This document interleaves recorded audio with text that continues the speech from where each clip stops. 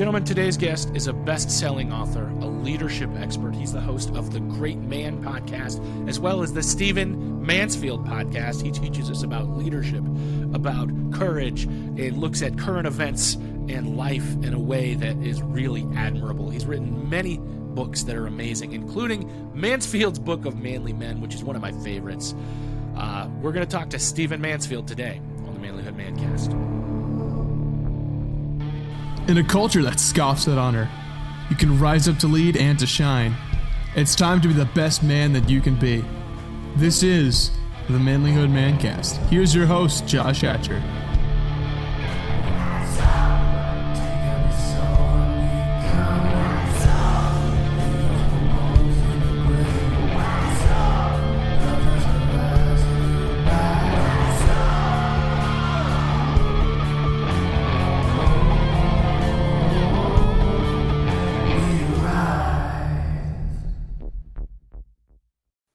Gentlemen, welcome to the Manlyhood Mancast. Please don't forget our Valentine's Day contest that we have right now going on. If you go to manlyhood.com/contests, and you can sign up for this Valentine's Day contest where you're going to win some amazing handmade jewelry from two of our amazing creator friends, which one of them is Haven Designed, which is my husband and his wife, and they make some handmade leather and wood things, and they've made some beautiful earrings for your lady that you can give her as a gift if you win this contest. And also, our other creator friend, Becca, she's got a place called Jawbone and Honey, and she's made some gorgeous, gorgeous earrings to be able to give, again, to your spouse. And I'm also going to include in there a Visa gift card so that you can take your spouse out to dinner. I want you to be able to win this so that you can look like a hero on Valentine's Day. So please go to manlyhood.com/contests and sign up. Don't forget, we're still accepting signups for the Change Your Life in a Year coaching program. All you got to do is message me and I'll tell you all the details. And we've got more contests, more giveaways, more awesome stuff coming up for you soon. If you go to manlyhood.com, you can find out more. Gentlemen, today's guest, I've been following this guy for a long time. I first discovered him through the book Mansfield's Book of Manly Men, which is awesome. I took a group of guys through the book together, and we learned a lot, and it really encouraged us. And I love his podcast. If you go to the Great Man podcast or you check out the Stephen Mansfield podcast, both of them are amazing. He teaches a lot about leadership. He teaches a lot about how to be a better man. And I was honored that he got back to me to be on the podcast, and we had a great conversation. So without further ado, this is Stephen Mansfield. Stephen Mansfield, how are you today? I'm doing well. Good to talk to you, buddy. You too. It's great to have you on the show. You know, I had a men's group that met in a tattoo parlor several years ago. Yeah, we had a men's group. We read through the Stephen Mansfield's Book of Manly Men, and we had a great experience. So it was awesome. Thank you. Oh, wonderful. I'm grateful. I'm glad. So glad. You probably had a little spike in your book sales that month. So, well, I don't track that stuff, but I'm glad for it. That's awesome. One of the stories that you told in the book that I think was one of the most meaningful to us was the story when you're in the Middle East and you get a new name. Could you maybe talk us through that? Oh, I'm happy to. I was part of a group of people who were trying to help the Kurds in Iraqi Kurdistan, as they call it. And so back in the day, before the Syrian civil war, we flew into Damascus. Well, on this particular trip, although I'd made it many times before without any hassles, we'd fly in, then go across the Syrian desert, I got stuck. And so some of my friends who knew I'd been there for a couple of weeks, some of my Syrian friends, decided to have a kind of a party for me on the roof of a hotel in Damascus. A beautiful night. And it was kind of hard to communicate, kind of difficult to go back and forth because of the language barrier. But finally a man said, Stephen, a son, do you have? And I said, I do. And they said, what is his name? And I said, Jonathan. And they said, well, then in Arab you have a new name. And I said, what is that? They said, Abu John. Well, the backstory here is that being a father is such an honorary thing in Arab culture that they give the man a new name, Abu, which means father of, and then an abbreviated version of the son's name. So my name in that lore became Abu John. And at that moment, the partying began, shooting of Uzis in the air, great mountains of food, dancing, and it went on to about 4 a.m. And so, just to keep the story short, it really affected me. And I stayed up the rest of that night back at my hotel trying to figure out what it was I felt that was so different. I was in my 30s at this time. My son had not just been born. He was maybe 10, 12 years old. So I was trying to figure out, and I realized it was the first time in all of my life, though I'd had a good life and grown up a military brat and what have you, it was the first time that anybody had welcomed me to any phase of manhood. And that's why it so profoundly impacted me. I mean, you know how it goes. Typical American lives, we go to high school, go to school and graduate, and people give us gifts, but there's no discussion of being a man or what's the phase of manhood you're entering now. Same when you graduate high school, maybe the same when you go to college, get married or have kids. No group of men takes you aside and celebrates you as a man and celebrates this new phase of manhood, maybe gives you some wisdom. So I was profoundly touched by that and came back to the States and really began to look at men in the country through a different lens. Are we marking the phases of manhood? Are we calling men to be good men in every phase of their lives? Because there I was, early 30s, and it was the first time I'd ever been acknowledged in any way. It was a profound experience for me. That's awesome. Yeah, I love that story, and I think it's a powerful thing. You've got another book that I think is an amazing book, and it's really what I'd like to talk to you about today is Building a Band of Brothers. Maybe we could talk about that. How does that work? Well, I've been doing a lot of speaking around the world to men, and I've written a book, as you say, Mansfield's Book of Manly Men. But still, I noticed something missing in the lives of men. Most of the men that I was speaking to, they wanted to be good men. They wanted to break from negative history in their family, perhaps. They wanted to be righteous men. They wanted to be noble men. They wanted to leave a legacy, all those good things. But something was missing. Frankly, I felt like it had a lot to do with maybe the message, and I use sarcasm to describe this, so forgive me, but kind of the don't touch that school of manhood, meaning behave yourself, don't touch that. Stay within boundaries. Don't do certain things, and that's what leads to noble manhood. Well, there's certainly in all ethical systems a don't do that kind of thing, right? Don't kill, don't beat people, obviously. But at the same time, being a man, being a good noble man, is not just about what you don't do. And of course, when I say don't touch that, obviously I'm applying that mainly to the sexual messages that come to men. Don't touch that, and you'll be a good man. Well, that's not all there is. So I began to realize that men were largely trying to do noble manhood alone. And it can't be done alone. It couldn't be done in my life. I've never known a man who really achieved any level of noble manhood who walked alone.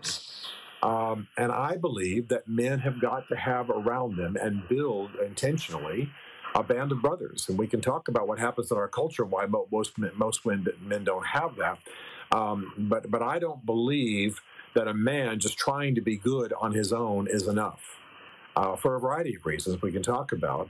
And so I wrote this booklet, Building Your Band of Brothers, and it's been pretty profound, the impact of it. I'm not bragging. It's just that men needed to hear this, and they needed to hear maybe from my own life that I walked alone, relatively alone, until relatively late into my life or into the middle years without really having had a band of brothers. And so all of that, I think, has caused the book to have a bit of an impact.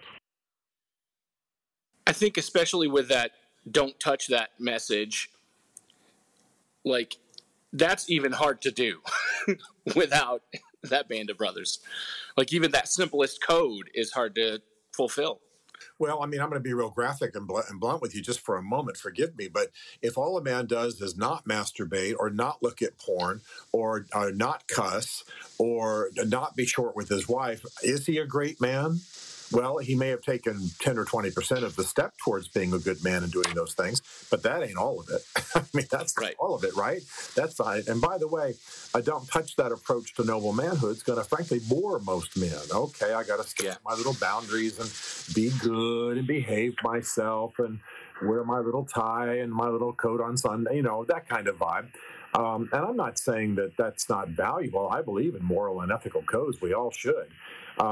Whatever our faith. But I will say that really men can't fulfill the best they're made to be unless they've got a band of men around them with whom they have what I call the free fire zone. We can talk about that further if you want to, where they really are invested in each other's lives, doing life together and helping each other be better men. And so I want to blow past the don't touch that school of thought. I would certainly want to build on an ethical system, but I want men to live passionately, full-on masculine lives in league with other men. And that's what a band of brothers allows a man to do. Yeah. What exactly is that free fire zone? How does that work? Yeah, I appreciate the question. You know, those who have served in the military who are listening to your program will know the free fire zone is a certain condition of how freely a soldier can fire on the battlefield. And so they would have heard that phrase in that context. But for me, a free fire zone is what you want to achieve with a band of brothers. A free fire zone means that anything that needs to be said or addressed in anyone's life in that group will be with an attempt, with the purpose of helping and improving that man. You know how it goes. We've all been standing there. A guy we all know named Bob is in decline. He's drinking too much, or his marriage has fallen apart, or he's gained 50 pounds, or whatever. And everybody's wringing their hands. I hope somebody talks to Bob. Who's going to talk to Bob? I don't know him that well. He's really your friend, not mine. And you know, and there's that kind of human response, and then there's the cultural response. In the South, we're all, well, I would never hurt his feelings. And up north, we're all supposed to be cold-hearted Yankees, and out west, we're all supposed to be the individual Marlboro man, and nobody goes and talks to Bob. Well, a free fire zone amongst a band of brothers says this. It's basically, I'll say it as though it's me saying it. Anything that needs to be addressed in my life, anything you see, anything that needs to be spoken to, I'm asking you to speak to it. I'm asking you to coach me. I'm asking you to help me be a better man. And I'm not convinced that the average man, certainly I couldn't, become a better man or approach the man I'm made to be without the eyes of other men on me. We've got to have people who see us in 3D view. And so, what goes on in a lot of our culture is that you have sort of accountability groups or small groups, and I'm all for them. But if the assumption is that I'm going to figure out what's wrong with me, wait 3 weeks until the breakfast fest is happening, drive across town, go to the restaurant, and tell you guys in my group what's wrong with me so you can give me advice and maybe pray for me, I'm going to tell you, I'm going to be in trouble. I need guys who see my life without me having to narrate it for them. What's going on with Stephen? What's his attitude? Is he taking a fourth look at the backside of the waitress? Is he on not one glass of wine or two, but 10 a night? Has he gained 50 pounds? Is he dropping the F-bomb every 16 minutes? Did he just have that angry cell phone call with his wife? You see what I mean? None of those may be issues for me. I'm just saying that we want men to be able to see us without us narrating for them, because quite frankly, most men will lie. We'll hide stuff, right? We're good at that. I need men who know me without me having to describe it for them, and who will confront me, talk to me, coach me, love me anyway, and then we'll go sacrifice some animals and have fun and play racquetball or whatever it is we do. And so men need that. You can't walk alone. And the trajectory of our average American life is towards isolation. We have good friendships at high school and college and maybe the military and early career. But as we get married, we have a house and we got kids and we got jobs and we got responsibilities and a yard and a dog, we just start to isolate. And so I'll close this off by saying the psychologists call the friends we tend to have rust friends. Rust friends that's the guy who was in your wedding that maybe you've had one phone call with in the last 5 years. And sometimes when I ask men if they're walking closely with men or have good men in their lives, they'll say, well, there was this guy at my wedding when I got married 10 years ago, and I talked to him about every year. That's not what I'm talking about. That's not a band of brothers. I'm thrilled that guy's your buddy, but he doesn't have eyes on you. You don't have eyes on him. You're not helping each other. And that's what a band of brothers does. We need that connection and that relationship to be able to receive. If someone comes up to me and just tells me the thing that they think I need to hear, I'm not even going to receive it. Well, in addition, Josh, you want to receive I don't give permission to everybody in the world to address anything about me. Come on, we have some privacy, we have some pride, and I don't trust just anybody about these things. But if you and I have been in a band of brothers for 10 years, trust me, you've got the right to address anything in my life that needs to be addressed. You see something in my marriage or my parenting or my body or the way I conducted myself, in my case, on stage. I've even had guys confront me on stuff I started to say in a book, and then I had to change the draft, because I said something about somebody that probably was a little bit rude. And so I was glad that some of my guys, not all of them, saw what I'd written. So you got to have a band of brothers you entrust that to. I don't entrust it to everybody. Not everybody, when I fly on an airplane, has the right to speak to me about what's wrong in my life. But if I've been walking with you for 5 years in my band of brothers, you do, and that's what we trust. That's what we need. Really, it's a man who is defined by himself is defined by a fool. He's got to have other men speaking into his life. In my online men's group that we have, I've had the question a lot. How do we do this? I don't even know how to make friends anymore. Yeah, it's a skill that's not been passed down through the generations. It's a skill that fathers have not taught.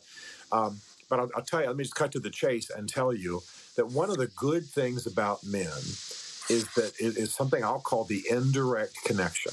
Okay, let me describe it real quick. Men don't bond the best when they're looking each other in their eyes and talking about their emotions. They don't. Men bond best when they're doing other things than bonding. That's why when you talk to guys who fought in wars and they feel so close to guys who were in the foxholes with them, they didn't go to war to bond with other men. They barely had time to get their pants on. But they bonded with those men because they were doing other things. I've been part of a church, for most of my adult life, and I remember that sometimes the times we would bond was when we were fixing somebody's house after a flood, or helping that widow with her yard, or helping the kids of single moms and stuff like that. And we didn't go in there to bond, but by the time that day was over, I had bonded with those men because we were doing something else. They do studies where they put little girls and little boys into rooms and then they observe them. They got toys and stuff. The little girls inevitably turn chairs towards each other, look each other full in the face. One of the little girls will say, "I like your hair," and they're best friends forever, right? They just bond. Women have that ability. They have that gift, that skill. Little boys, though, don't really talk about the relationship. What they do is turn the chairs side by side, shoulder to shoulder, and start thinking of things to do. That we can get Tommy to pull us in that wagon, that I can beat you to that tree, that we can set that door on fire, or whatever's in their little brains.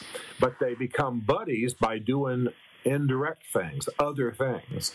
And so the good news is, for the shyest guy listening to this program, even the shyest guy can order up some pizza during a football game. Even the shyest guy can cook some burgers after a basketball game. You know what I'm saying? Even the shyest guy, I'm thinking of my context in Nashville, can form a drum circle or put together a bunch of guys with guitars or just, I don't know, watch a movie. So you create the indirect connection, and that's the answer for the guys who are going, I don't even know how to make friends. Well, don't get too direct about making friends. Instead, create some indirect way for guys to connect. And then, as that gets a little bit warm and solid and safe, start asking guys, what did your father teach you about manhood? Or I've been reading this book. It's really challenging me. Have you read it? He's got some ideas I wanted to bring up to you guys and see what you thought. Just indirectly, just without, don't take hostages. Don't go after people too directly. Just start bringing up things to discuss. And once you create that indirect connection, guys will fall in because every man's wondering about the same things himself. Yeah, it takes time, too. It's not something that happens instantly, and I think people want everything like a microwave burrito. Well, yeah, we want everything to be snap, crackle, pop. I mean, just instant. But I know guys who say, look, if I feed a man, have it in my home, and have some fun, and shoot some hoops, and hit the pool for about 6 months, we're going to be friends. Now, whether that's going to turn towards him being in my band of brothers, or whether we're going to go deep, that's a matter of what his soul, the condition of his soul, and how willing he is. But we will be friends because men bond by doing things indirectly. And so that's the good news for guys, even like I say, the shyest guy, the loneliest guy listening to us right now. He can just invite the men he knows to some kind of gathering. Heck, Monday Night Football with some pizzas, all it takes, or whatever it is you're interested in. But then you start turning it towards, in our group, we call it the 3B because of the building your band of brothers, 3 Bs in the title. So turn the conversation towards 3B themes kind of thing. But anyway, the point is, you've got to walk with other men. And I'm going to give a dire warning here. The male suicide rate is sky high. In England, it's absolutely off the charts for men over 50. And when we do the psychological postmortems on those suicides, in almost every case, the suicide note, the last recording, the last thing said to someone was about there not being other men who were in that man's life. Not a man knows I'm alive. Not another man cares. My father died. My brother is on the other side of the world. I don't have any men in my life. And that's the last thing the guy says before he kills himself. And I'm not being casual about that. With the male suicide rate so high, we may have people listening now who are pondering that. But the point is, it's about loneliness. It's about isolation. It's about not having a band of brothers. I think our culture has reinforced the idea that isolation is a good thing, and in the past few years there's just been more of it, and it's not healthy. No, nobody's meant to walk alone. Not men, not women, not children. They're not meant to walk alone. We're meant to be in community. But the bottom line is that men get talked out of it. We get talked out of it because of sort of Marlboro man, go it alone, strong, lonely type, guy going out in the wilderness kind of image. And we get talked out of it just by virtue of the pressure of our lives. And that's why I talk to men about it. They have to be intentional about it. The responsibilities of home, the responsibility of job, the responsibilities of marriage and fatherhood, all of which are joys, by the way. But those things happen naturally. You get up in the morning, they're staring you in the face.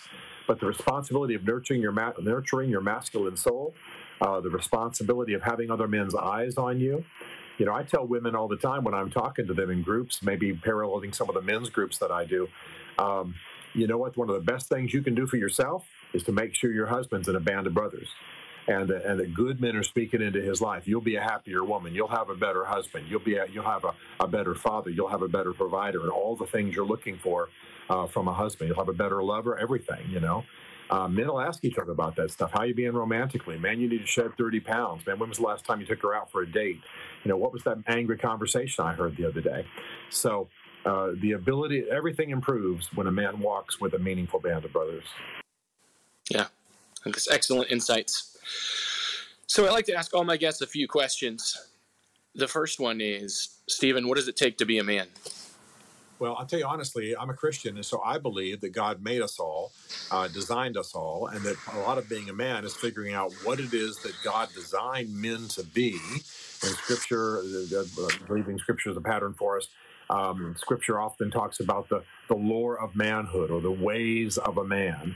And those aren't often transmitted from generation to generation. So a man's got to reclaim what his design is, what his purpose was, as they say today, what his power is, and use it for noble purposes. I believe that's the heart of manhood. What were you made for? How do you nurture that in your own life? How do you keep that alive? How do you grow it? And how do you use it for noble good? And that's I think when men really come alive and really begin to fulfill their purpose and feel the joy and the power of what it means to be a man. Yeah. I think that's definitely you look at a tool and then you read the owner's manual to find out how to use it, right? Exactly. And by the way, it's not all duty. It's not all about, a good man mows the yard, a good man, goes on date night. It's also about, what do you need to stay afire? What do you need to be aflame? What do you need to be fully passionate and fully alive as a man? We've all heard the illustration time and again that when you get on the airplane, they tell you to put those oxygen masks on yourself first before you help whoever you're responsible for, because if you pass out, that person's going to die, especially if it's a child. So take care of yourself first, not in a vain way. Make sure you're thriving. Make sure you're healthy. Make sure you're getting up in the morning and working out. Make sure you're on top of the whatever addictions or nibbling at the edge of your life or whatever. Make sure you are reading the right books. Understand what manhood is. Make sure you've got men speaking into your life and coaching you and helping you be a better. And then, you use that power of noble manhood for the good of your family, for the good of society, for the good of the causes you're committed to. So, I think it's all about discovering God's design and then walking it out with power. Awesome. Stephen, let's assume for a minute that we can suspend the laws of time and space and you can have a conversation with 10-year-old you. What do you want to tell him? Well, I'll tell you, in my life, though you might not, you might not be able to tell it now. The most debilitating thing until I went to college and had some transformations happen for me was insecurity. My father loved me very much, but he was a very commanding figure, a military hero, very commanding figure. I lived in a military context. It was all about performance. It was all about what the general would think if he drove by the house and the yard wasn't mowed. You know, that kind of what will they think. And it produced in me, nobody's fault, but it produced in me a great insecurity. And at the age of 10, that was really beginning to take root in my soul. What do they think? Do I measure up? Feeling insecure, feeling unsure of myself. And I look back at my first, let's say, 18 years of life. There were a lot of things I didn't do, a lot of things I didn't invest in, girls I didn't ask out, teams I didn't try to get on, trips I didn't take, things I didn't step up into, your student government offices I didn't run for, that I think would have made me a better guy and let me both do good in the world, but also use my gifts. But I was just debilitatingly insecure. Now, most of my friends right now say, well, God overcorrected in your case. You're not insecure at all. But I am. All people are insecure. But at that time, at 10 years old, I was stunningly insecure. So if I could go back and talk to Stephen Mansfield at 10, I would try to unravel that a little bit for him. Your father's not trying to make you weak. He's trying to make you stronger and just strike out and be bold. And fortune favors the bold, I would have said to him. And you've allowed some hurt, some wounds, some punishments to get deep in your soul and make you think that you're not able or capable or shouldn't try big things, that you should just stay within your little boundaries and not pop your head up a little bit. And I think that harmed me. I eventually got over that later with help. But I think at 10 years old, I lost maybe a decade of opportunity to really thrive. Stephen, what is your best advice for the men listening today? It's what we've been talking about this whole program. Get other men in your life. Quickly, I once saw a picture of myself taken at a party. It was the ugliest picture of a human being I've ever seen. I won't even describe it, but it was of me. And I when I looked at it, I thought, who in the world is that? I couldn't even recognize myself. And later, after I realized it was me, I thought to myself, if I can look like that physically, without realizing that that's even possible, what's going on the inside of me that I don't notice? What is it I can't see clearly about myself? You got to have other men in your life to be your best. Other men who are committed to noble manhood, who are committed to you, you're committed to them. Anything can be said that needs to be said, anything addressed while you're having fun and eating a lot along the way. And so build that free fire zone with good men. That's the best advice I know, other than realize that God is the author of manhood and ask him into your life so that you can truly take hold of the godly design for your life. That is excellent advice, and I will agree 100% with it. So thank you. Fantastic. So, Stephen, what's the best way for our guys to get in touch with you and connect with your work? Great. If you want to know about me, it's stephenmansfield.tv. Just go there and you'll learn all about podcasts, other things that we do. And in our work for men, everything is greatman.tv. The website's greatman.tv. The Twitter feed is greatmantv, not with a dot, but TV. But you can check into all of that. It's Stephen, spelled with a PH, the only way that ought to be legal, stephenmansfield.tv. Awesome. Well, I appreciate so much you having this conversation with us. I know you're a busy man, and so I definitely appreciate that you took the time to talk to us today, man. Josh, it's a privilege, man. God bless you. Bye-bye.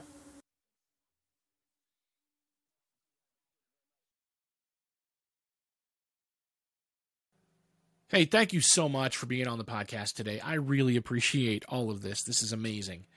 And if you want to connect with the work that Stephen Mansfield is doing, make sure you check out the links in the show notes. We've got links to his books, to his podcasts. Let's show him some support, because not only are we supporting his mission of helping men, but we're going to be better men because of it. So let's make sure we connect with him and check out the work he's doing.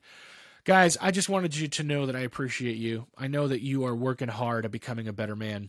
And if there's anything I can do to help support you in that, I want to do that. Make sure you join our private Facebook group, the Manlyhood Man Cave on Facebook, because that's a group where men are connecting and growing and learning and encouraging each other. And it's a great place for us to be able to do that. So reach out to us there. I'd love to have you. Listen, guys, I love you.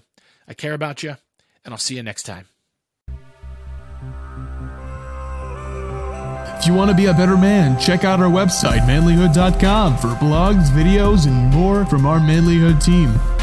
Man, you can also join our private Facebook group, Manlyhood Man Cave, where you can meet up with a band of brothers who will challenge you and help you on your journey of manhood.